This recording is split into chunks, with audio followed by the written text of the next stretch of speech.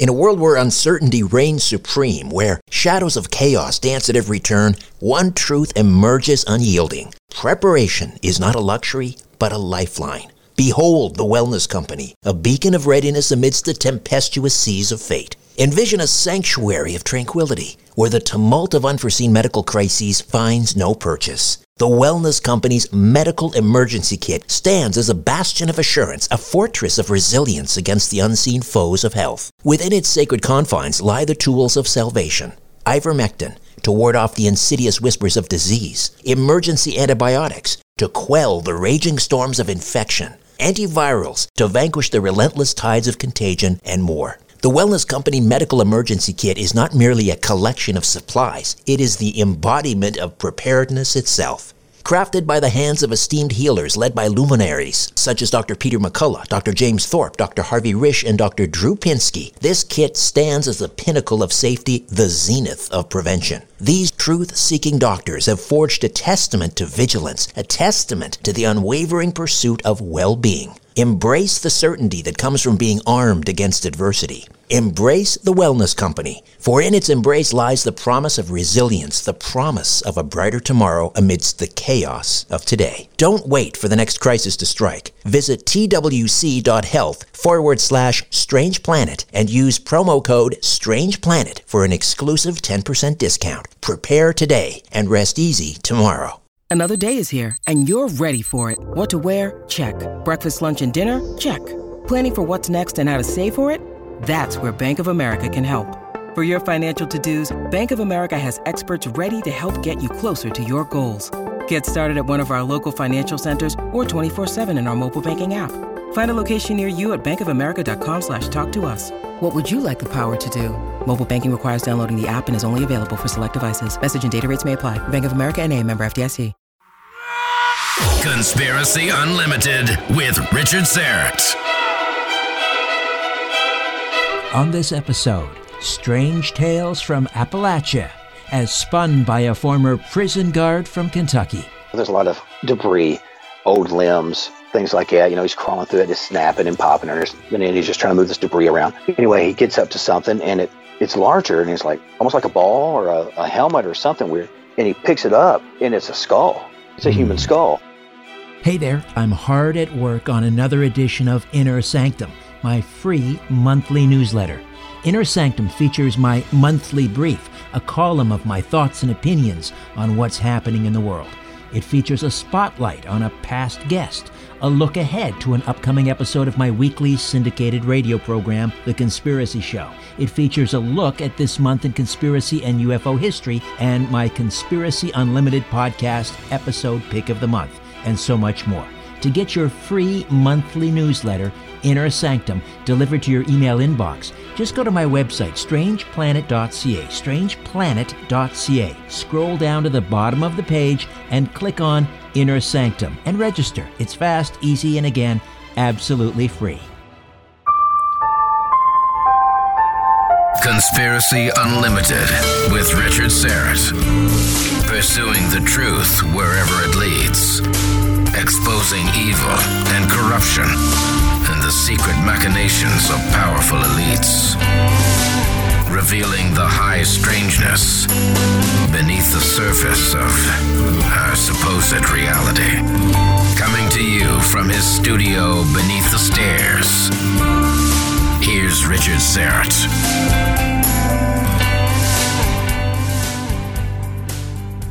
Welcome to your Monday.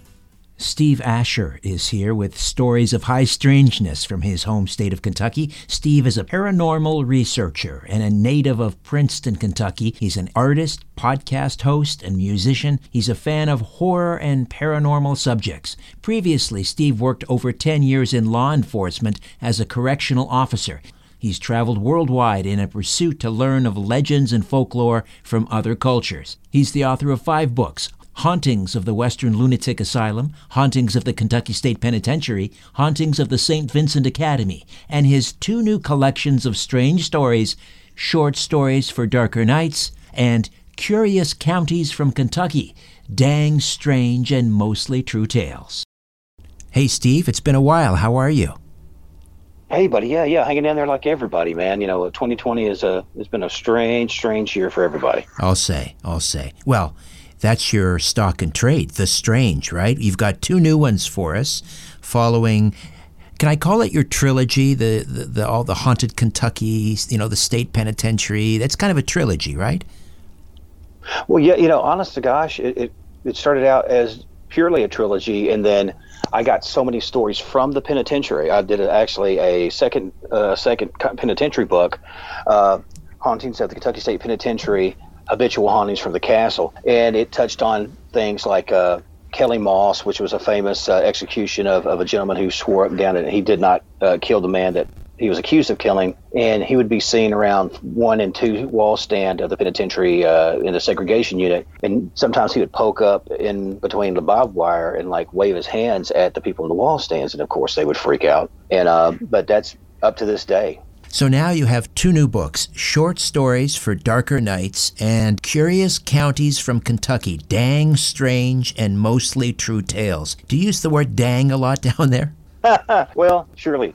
It's one of those, you can't say certain things, so you say what you can get away with. It's just one of those things that stuck with my childhood, I guess. Dang, right. No, it's a great word. I love that. Dang. So let's start off with a tale from Short Stories for Darker Nights. Let me ask you, though, before we dive in, how do you curate these stories? Where do they come from? Well, understand the county's book, that has a lot to do with things that come from different families, family oral histories. Sometimes it's straight out of the newspaper. And now when I was Short Stories for Darker Nights, that ties in with just me either knowing of a situation or thinking, okay, well, I've heard of this and I've seen things go down this way. I wonder maybe if they'd went this way, how things would turn out. It's sort of like my homage to like the old Twilight Zone stories and some of the cautionary tales and things from that. And obviously, as we'd mentioned, I was always a big fan of Edgar Allan Poe and H.P. Lovecraft, Algernon Blackwood and all that. And I love those kind of supernatural stories with the faceless thing out in the shadows and all that. And so that's what Short Stories had, a lot more of that kind of element, maybe more Night Gallery, because I kind of like that kitschy sort of stuff more than Twilight Zone, but it definitely plays into that as well. And are these stories legends? Is there any truth to them? Well, yeah. As we were discussing, the story of the Chilled Cherries, that ties into fairy lore. And, if you are ever visited into an area, sort of like a fairy ring or the kingdom of fairies, or somewhere where the fairy king or his people are at, if they offer you food or drink, do not take it. And never steal from a fairy. That is no good, because there's always a price to pay. And at the end, the gentleman's price. All right, so let's talk about the Chilled Cherries story. This is this old English fellow who's kind of down on his luck. He's not a well man. He's diabetic, and he one night he meets a young man on the tracks, the railway tracks. What happens? Well, again, as you mentioned, it's one of these things that not everybody that's an old, bitter guy, and this is probably looking at my own mortality, which I laugh when I say that. I'm 51. I just had my birthday on November 30th, but I'm not quite there. But everybody slows down, and everybody, especially if you don't have a family or something like it, you're going to become embittered, and you're going to, just almost misanthropic, not wanting to, not being too happy about your situation. But so anyway, the gentleman had come through there, and a lot of times there are, I won't say layovers, but there's times between the trains coming through. This gentleman would come through early morning. He worked in the business sector, and he would stop there. Well, anyway, he had saw this young gentleman who was sitting cross-legged by one of the posts, kind of like, think of like Harry Potter, and he would run into that big wall, that sectional wall that's a post, and go into the area of Hogwarts. Well, this gentleman was sitting in that sort of type of area, and he was sitting there with his fruit, and he would play music and whatever, different little instruments and whatnot. And the guy was just kind of just watching this guy, and okay, well, the music didn't sound bad. Well, he's sitting there, he's rubbing his feet. So he's actually takes his shoes off, and he's rubbing his feet, because his feet are in really bad shape. Corns, diabetic, cracked feet, and just neuropathy, and all the nightmares that comes with diabetes and things like that. So anyway, the young man comes over and he says, "Hey, how are you? And the guy kind of pulls his business attaché next to him, and he's like, yeah, I'm fine. So he's like, I don't mean to pry, but I might be able to help you with that. And the guy kind of eyes him kind of weird, and he says, okay, just listen. My family, old family, very old family, and we did a lot of, like, I guess what you would call herbal medicine. And so anyway, the guy, for some reason, believes this guy. He just was like, I don't know why, but he seems like he's legitimate. So anyway, he says, can I see one of your feet? And after a couple of minutes talking back and forth, he says, what do you got to lose? So anyway, he agrees. And he takes this reddish looking stuff. It almost looks like fruit, not quite pureed, but it's glistening. It's just a sparkling material. Well, he gets that and he kind of rubs it on his foot. He kind of pulls it back and goes, it's cold. And it's just like, there's no heat or sort of air conditioning in this place. It was like really hot in the place. And I don't know how he got it so cold, but anyway, long story short, he rubs it on his feet, and it's like, oh, that's interesting, So he goes home that night, says, wrap your foot, don't mess with it, wrap your feet, and let me know how this foot's doing, because the one was really bad. Well, he goes, and over the course of a day or so, he notices the old skin, it peels off. First, he's really scared. He's like, what did he do with my foot? But once that old skin come off, it was like baby feet. It was like pink. It was stronger, no bunions, and he's like, this is insane. This is crazy. So anyway, he goes back in a few days, sees the guy again on the same area. Well, he says, this is crazy. This is wonderful. So anyway, he ends up helping him. He helps him with that. He helps him with his other foot. He has issues with, starting to get glaucoma.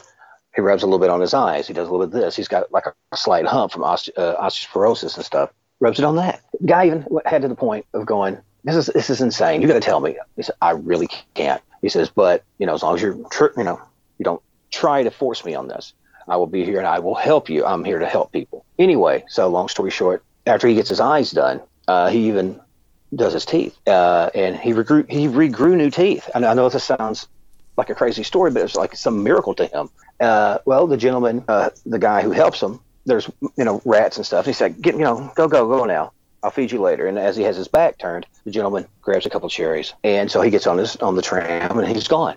He takes it to a chemist friend of his. This is, maybe early 1900s, and said, please check this out. Well, it's a matter of a few days. He comes back through, and he says, well, why did you bring me this? He says, well, it's a miracle. It's, no. He said, no, it's more or less common field cherries with, a couple different, herbal elements to it. And there's like a 0.9 something that I really can't make out. I'm assuming it's just some sort of trash or something. It's not anything important. He says, no, this really did all this to me. And he's like, look, I don't know what you did, but it didn't happen with this. So he said, in fact, but if you could get me more of it, I could probably do a more substantial test. So anyway, he goes back and he didn't see the guy for a few days. He's like, oh my God, what am I going to do? And feeling really good. And by this time he had already started courting a young lady. He had a crush on. He would never have spoken to if he didn't have his confidence, because his hair come back, his teeth come back, his youth come back.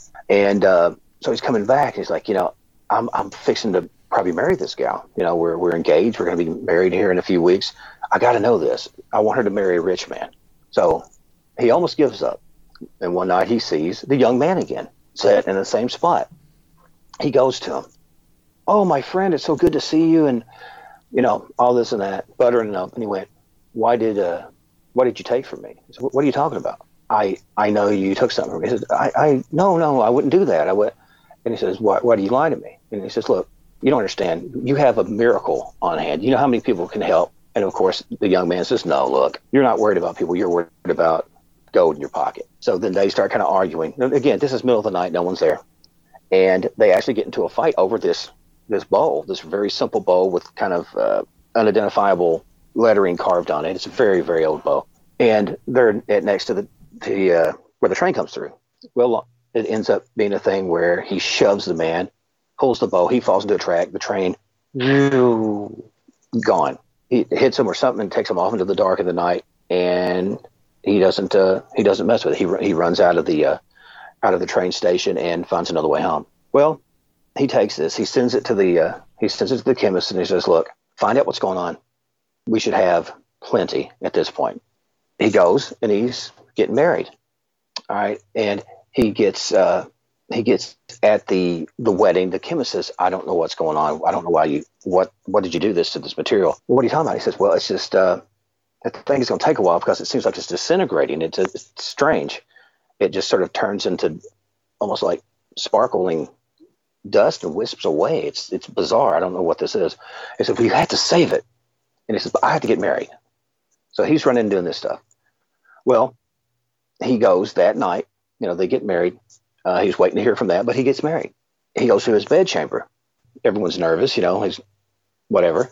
And she comes out of the bathroom or whatever. She lays in bed. He gets ready to lay in bed with her. And he starts feeling this really odd sensation in his back. It is almost like he has a growth. He starts, moving around. His arms are tensing up. His hands are getting claw-like. He can feel his face contorting. He can feel his legs bending, the bones breaking in his legs, where he's getting like more joints in his legs. And he actually hunkers down and begins to shrink. And he actually starts getting brown fur all over his body. The woman, not knowing what happened to his husband, goes, oh my God, it's a rat. So she's trying to kill this thing with a poker from a fireplace. So they're at a very nice hotel. Well, anyway, he scurries. He runs behind the toilet and he runs behind and he starts running and he's just like, doesn't know what to do. All he knows he's got to hide because he's going to get killed. Well, he hears something off in the distance. And so he starts following this sound and he ends up back in that same depot. And he was walking along the same tracks where he had pushed that young man. And he hears that young man's music and he's trying to struggle to get up. And the old man actually picks him up. He has like a little flute of some kind, picks him up. And he tells him, he says, when will humans ever learn? And he actually feeds him one of the cherries, and he joins the other rats, which apparently were the other people who tried to betray him too. It comes to find out he's fairy folk, and never crossed fairy folk. More of my conversation with master storyteller Steve Asher when Conspiracy Unlimited returns.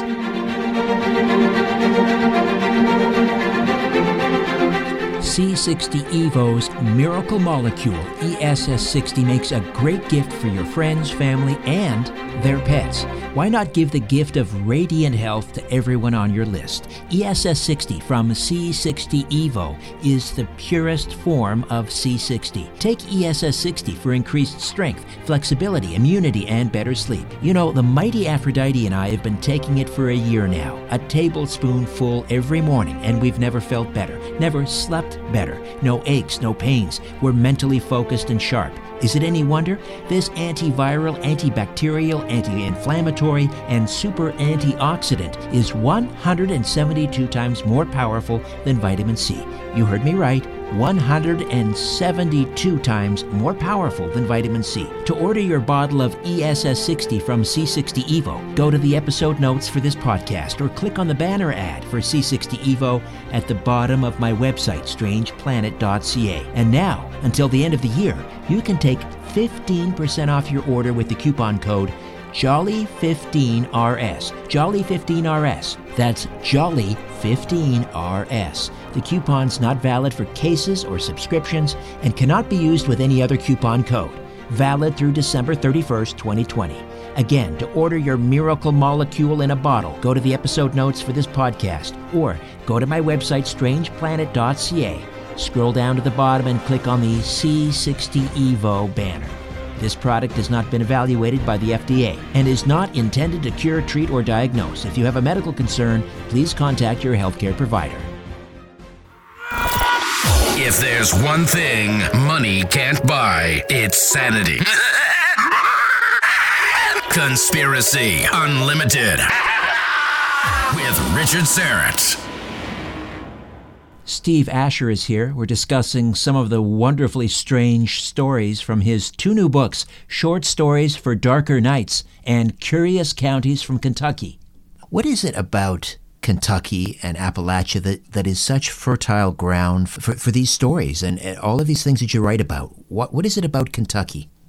Well, it's a strange thing. First of all, when people think of the South, I mean, they may think of Texas, they may think of this and that, but some people will think of, the rich Welsh and Irish cultures, German cultures that come over here. And the first people that came to Kentucky, which, as I understood, means like the the dark and bloody ground.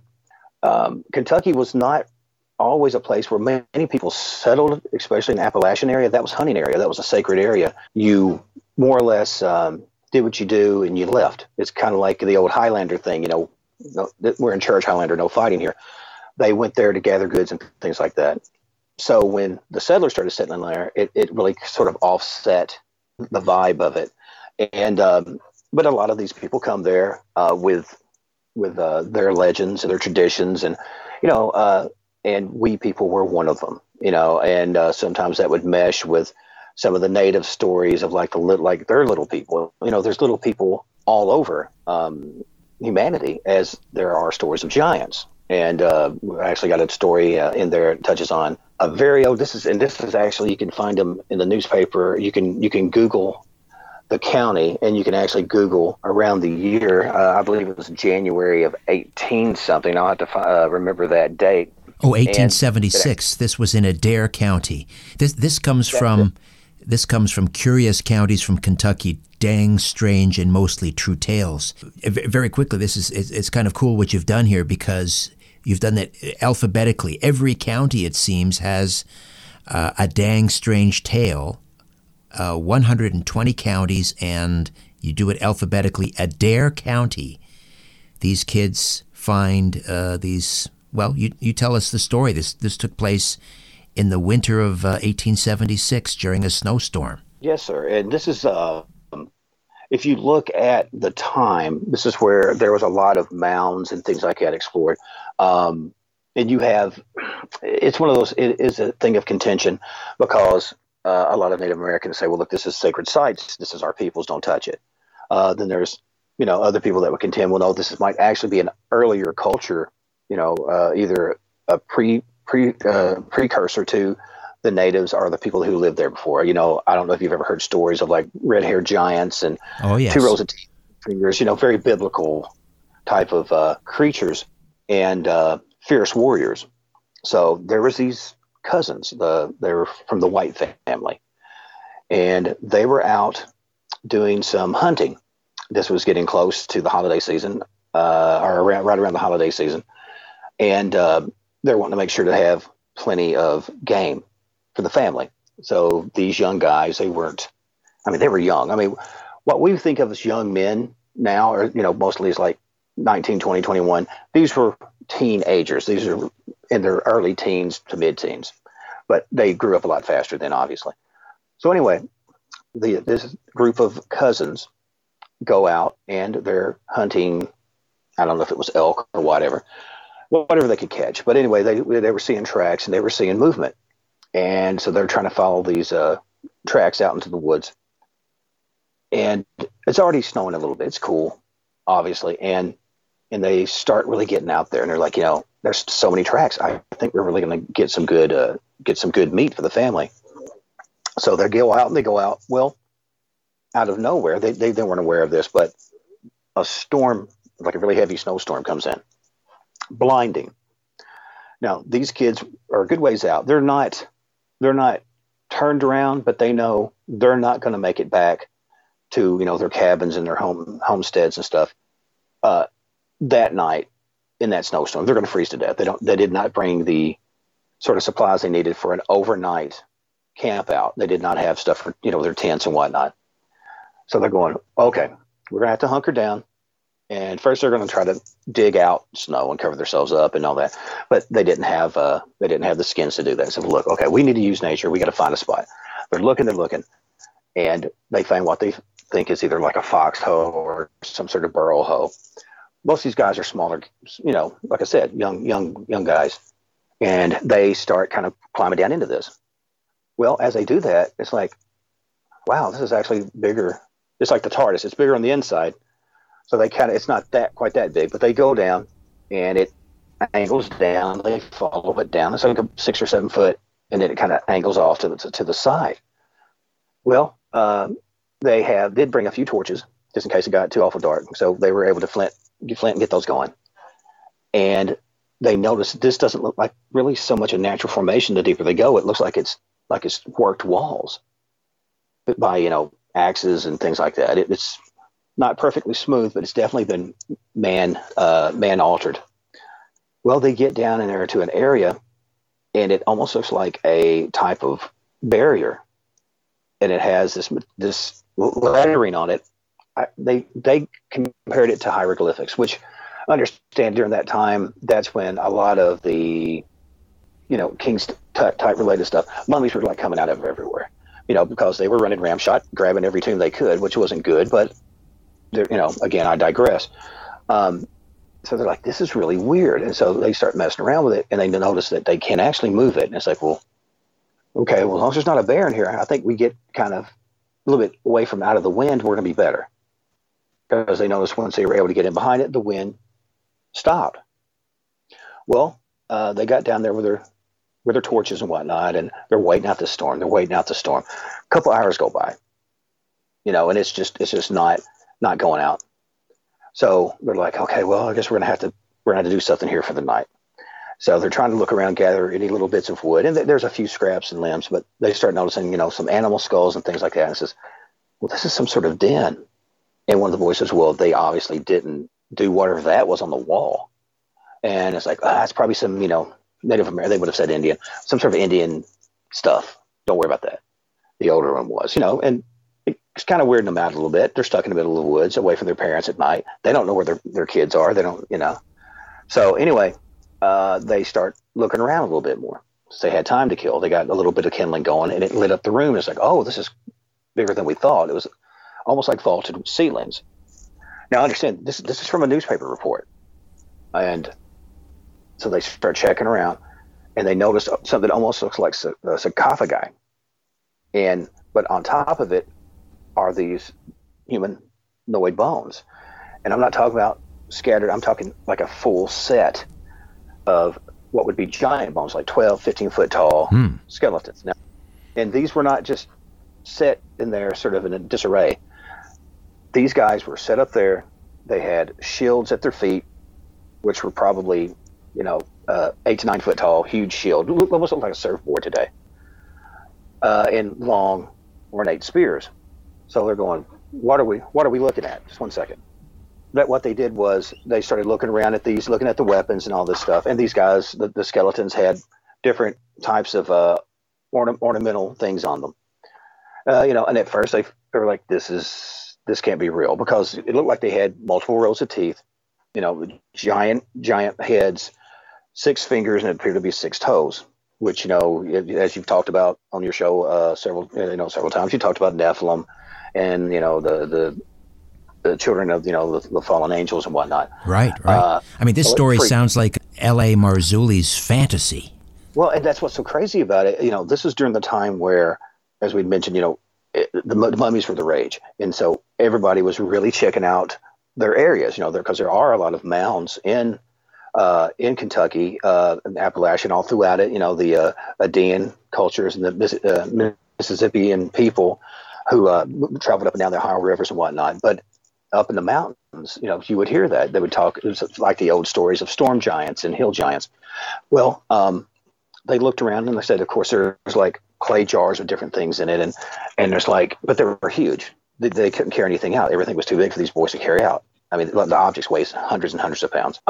So anyway, long story short is they try to sketch out what they saw, and they try to sketch out the lettering. Well, morning come, and they were finally able to kind of dig out. It was probably about a 4-foot drift. They were really in there. And thank God the sun was warm enough that it didn't pack. They slept all night. They slept in there with these giant skeletons. Absolutely. That's what I'm trying to tell you. It's like a Bud and Abbott and Costello skit gone wrong. Which there was, I should say, there was no sleeping. So what happened was, like you said, nobody was sleeping, and they were ready to get out of there. And they were like, we got to tell our uncles about this, right? So they're getting out. Things like it looks like it's okay. Okay, they get home. Oh God, Uncle Jim, Cousin Tom, you've got to see this. It's probably about 20, however long out here this way, and you hang by the river and da-da. Well, okay. You guys are delirious. Here, let's get some broth in you. It's this crazy giant talk. Get in here. No wonder you're about half crazed from exposure to the elements. And one of the boys, I think he almost got frostbite on some of his toes. So it was a harrowing thing. They think these kids are in shock. Well, by the time they're able to get them back there, the snow, the tracks are gone. The snow has receded. And they kind of knew the area, but they couldn't quite find the area. It took them a while.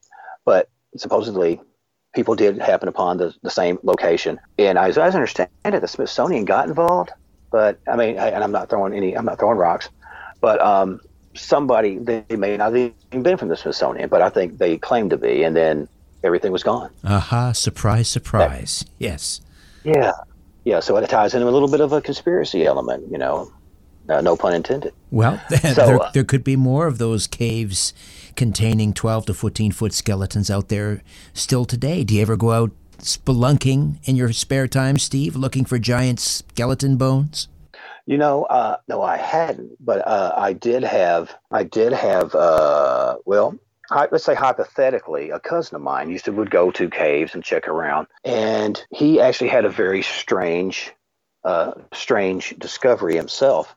There's a story called Nightmares from the Bone Cave, and a nephew of mine, he would go out, and just like you said, he would go spelunking, and he would go find bits of pottery and things like that. I've actually got a few things from early cultures, and they're just shards, broken little bits of castaway stuff in my possession that had come from other friends of mine that said, oh, well, this is where there's an encampment.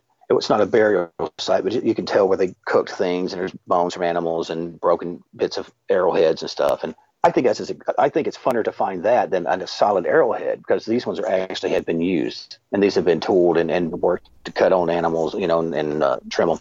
So anyway, he went and found this one cave, and he would go up there all the time in this area, and he would go further into the cave system, because we have big caves under Princeton, Kentucky, which is where I'm from.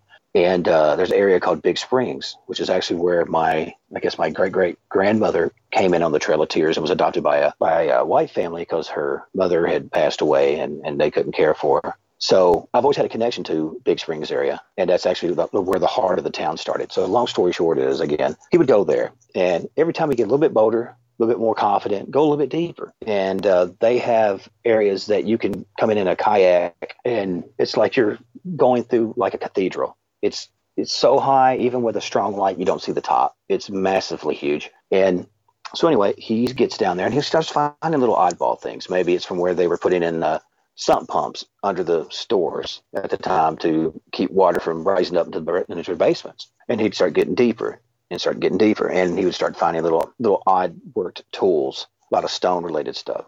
And he didn't think anything about it. He was a young guy. He didn't think about, well, should I have this or should I not? And so he got deeper, and he actually come up to one section, and it was not natural. It didn't go with the natural flow of the cave. It looked like you ever been to like a speakeasy or seen like Al Capone's vault?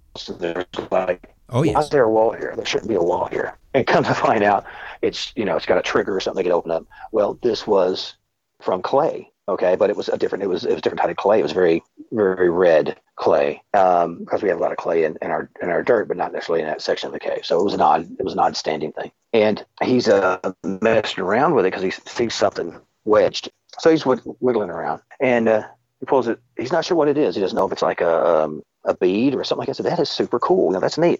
There was not a whole lot of light in there. His headlamps are about to die, and he said, "Well, okay, I'll take this home." It was about half crusted up. So anyway, he goes home. He puts it on his counter. He, sprays off real quick because, caves are gross. And he goes to bed, and he begins to have the most horrific nightmares. It was a mishmash of smoke, a smoky area, very fiery hot. And there was interaction clashes between people, but it's like in flickering, candlelight, from a fire. You couldn't quite make out. There are a lot of shadows moving around, a lot of straining, and just something was not good going on from these nightmares. Well, that would happen a time or two, and like I say, he had to work that morning. He just couldn't think about it. So anyway, he keeps over a day or two having this nightmare, and then he's like, remembers that thing, because he was like, I need to. I remember. Yeah. I found that thing. So he goes, gets it from his curio thing, and he's like, I'm trying to figure this thing out. So he goes to my brother and takes a look at it, and he goes, where'd you find that? And he said, "Oh, I was in a cave." And he went, "Nah, what do you think you got?"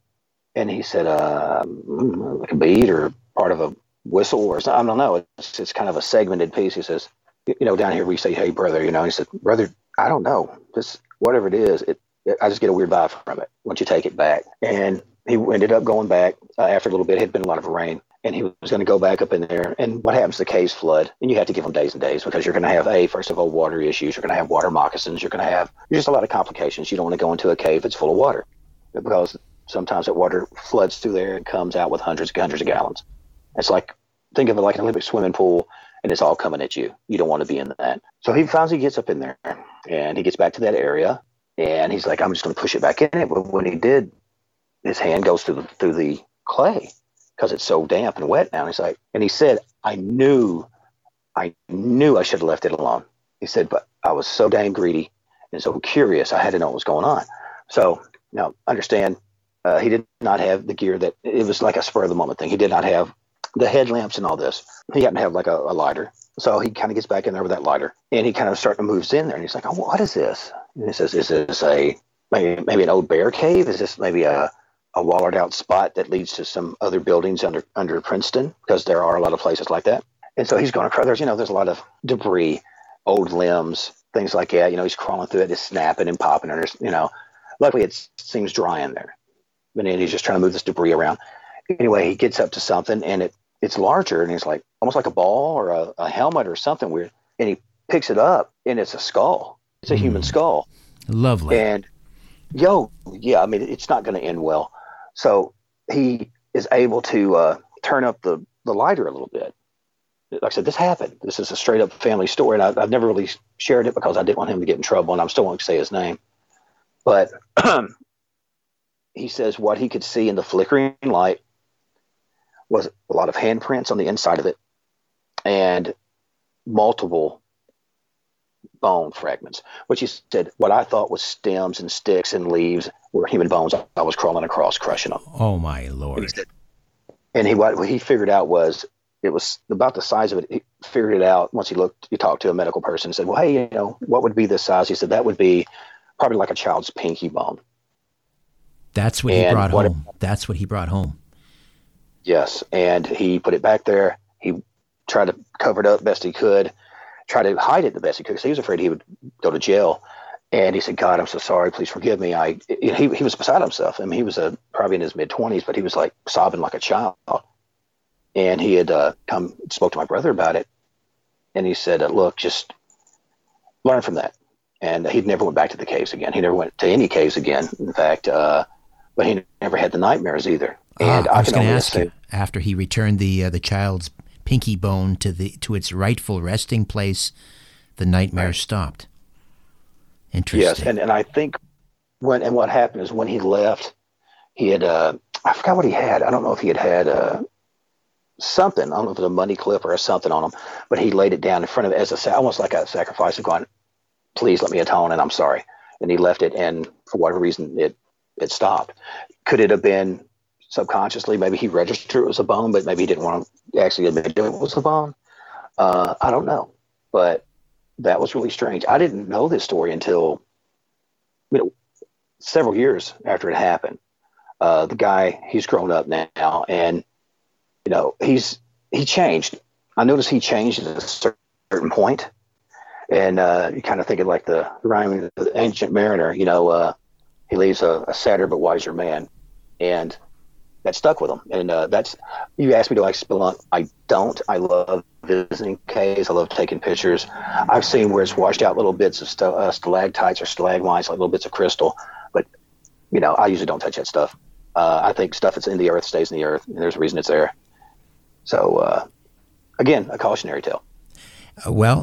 Short stories for darker nights and curious counties from Kentucky. Dang strange and mostly true tales, filled with cautionary tales.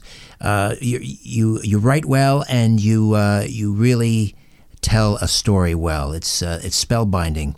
How do we get copies of these two new books? Like I said, I do all my own self-publishing through Amazon.com. Now, if you're wanting like a signed copy or something like that, I don't have like an online store yet. Obviously, this year has been rough with COVID, and as I'd mentioned off there, I've got some family that's battling that right now. So my focus has been more toward that. I'm looking forward to the day that everything gets better, not so I can sell books, obviously. We all want the world pre-COVID back, and hopefully with God's help, we'll have that before too long. But yeah, go to Amazon.com. But if you are looking for like a signed copy, you can contact me through Stevie Asher on Facebook. Also, my channel, House of Asher podcast. If worst case, you can comment on one of my videos, and then I'll reach out to you and we can trade, emails and whatnot. Which my email, if you want that, all lowercase and together, ILASHERS, ends up spelling eyelashes, at yahoo.com. And they can get a hold of me that way too. And I'm hoping people like it. It's a little bit of a departure from what I've wrote before, because but people know me as a ghost guy. They know me as a paranormal guy. But I mean, it says right in my bio, folklorist. And it's fun exploring that element, just because some of the stories are a little, interesting, a little bit more fun, because pretty much you're going to have a ghost. You're going to have something grisly happen. I mean, there are some grisly stories in this, but it's nice to step back from death occasionally. Indeed. Yes. Particularly this year in 2020. Short stories for darker nights, curious counties from Kentucky, dang strange and mostly true tales. Steve Asher, always a pleasure. We'll do this again. We barely scratched the surface. These are wonderful stories. We'll do a part 2 in a few weeks if you're good for it. That sounds nifty. And, well, there you go. There's another word, nifty. Maybe I'll write a book about nifty tales next time. How about that? But Richard, as always, I'm in your debt. You're one of the first people who really kind of let me stretch my legs, on your show and also on Coast. It means a whole lot to me. And as always, my best to your family, and God bless. Okay, before I dim the lights in my little studio beneath the stairs, I'll be back in a few moments to share a few details about an upcoming episode.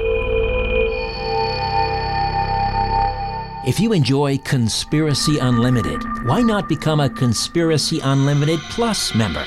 For just $1.99 per month, you'll gain access to 2 bonus, exclusive, commercial-free episodes per month, plus access to my back catalog of episodes. That's over 350 episodes. To subscribe, just go to conspiracyunlimitedpodcast.com and click on Gain Access to Premium Episodes. Again, go to conspiracyunlimitedpodcast.com and click on Get Access to Premium Episodes, or click on the link in the episode notes. Conspiracy Unlimited Plus for less than $2 per month. Why not sign up today?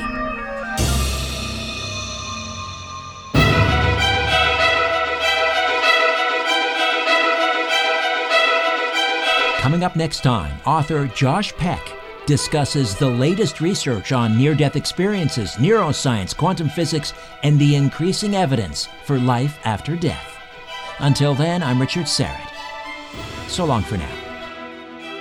A new Conspiracy Unlimited with Richard Syrett drops every Monday, Wednesday, and Friday at conspiracyunlimitedpodcast.com. Blow your mind. That is all for now. Oh, and remember to share and give a 5-star review, because we have huge egos and need love. We're like cats. We need constant petting.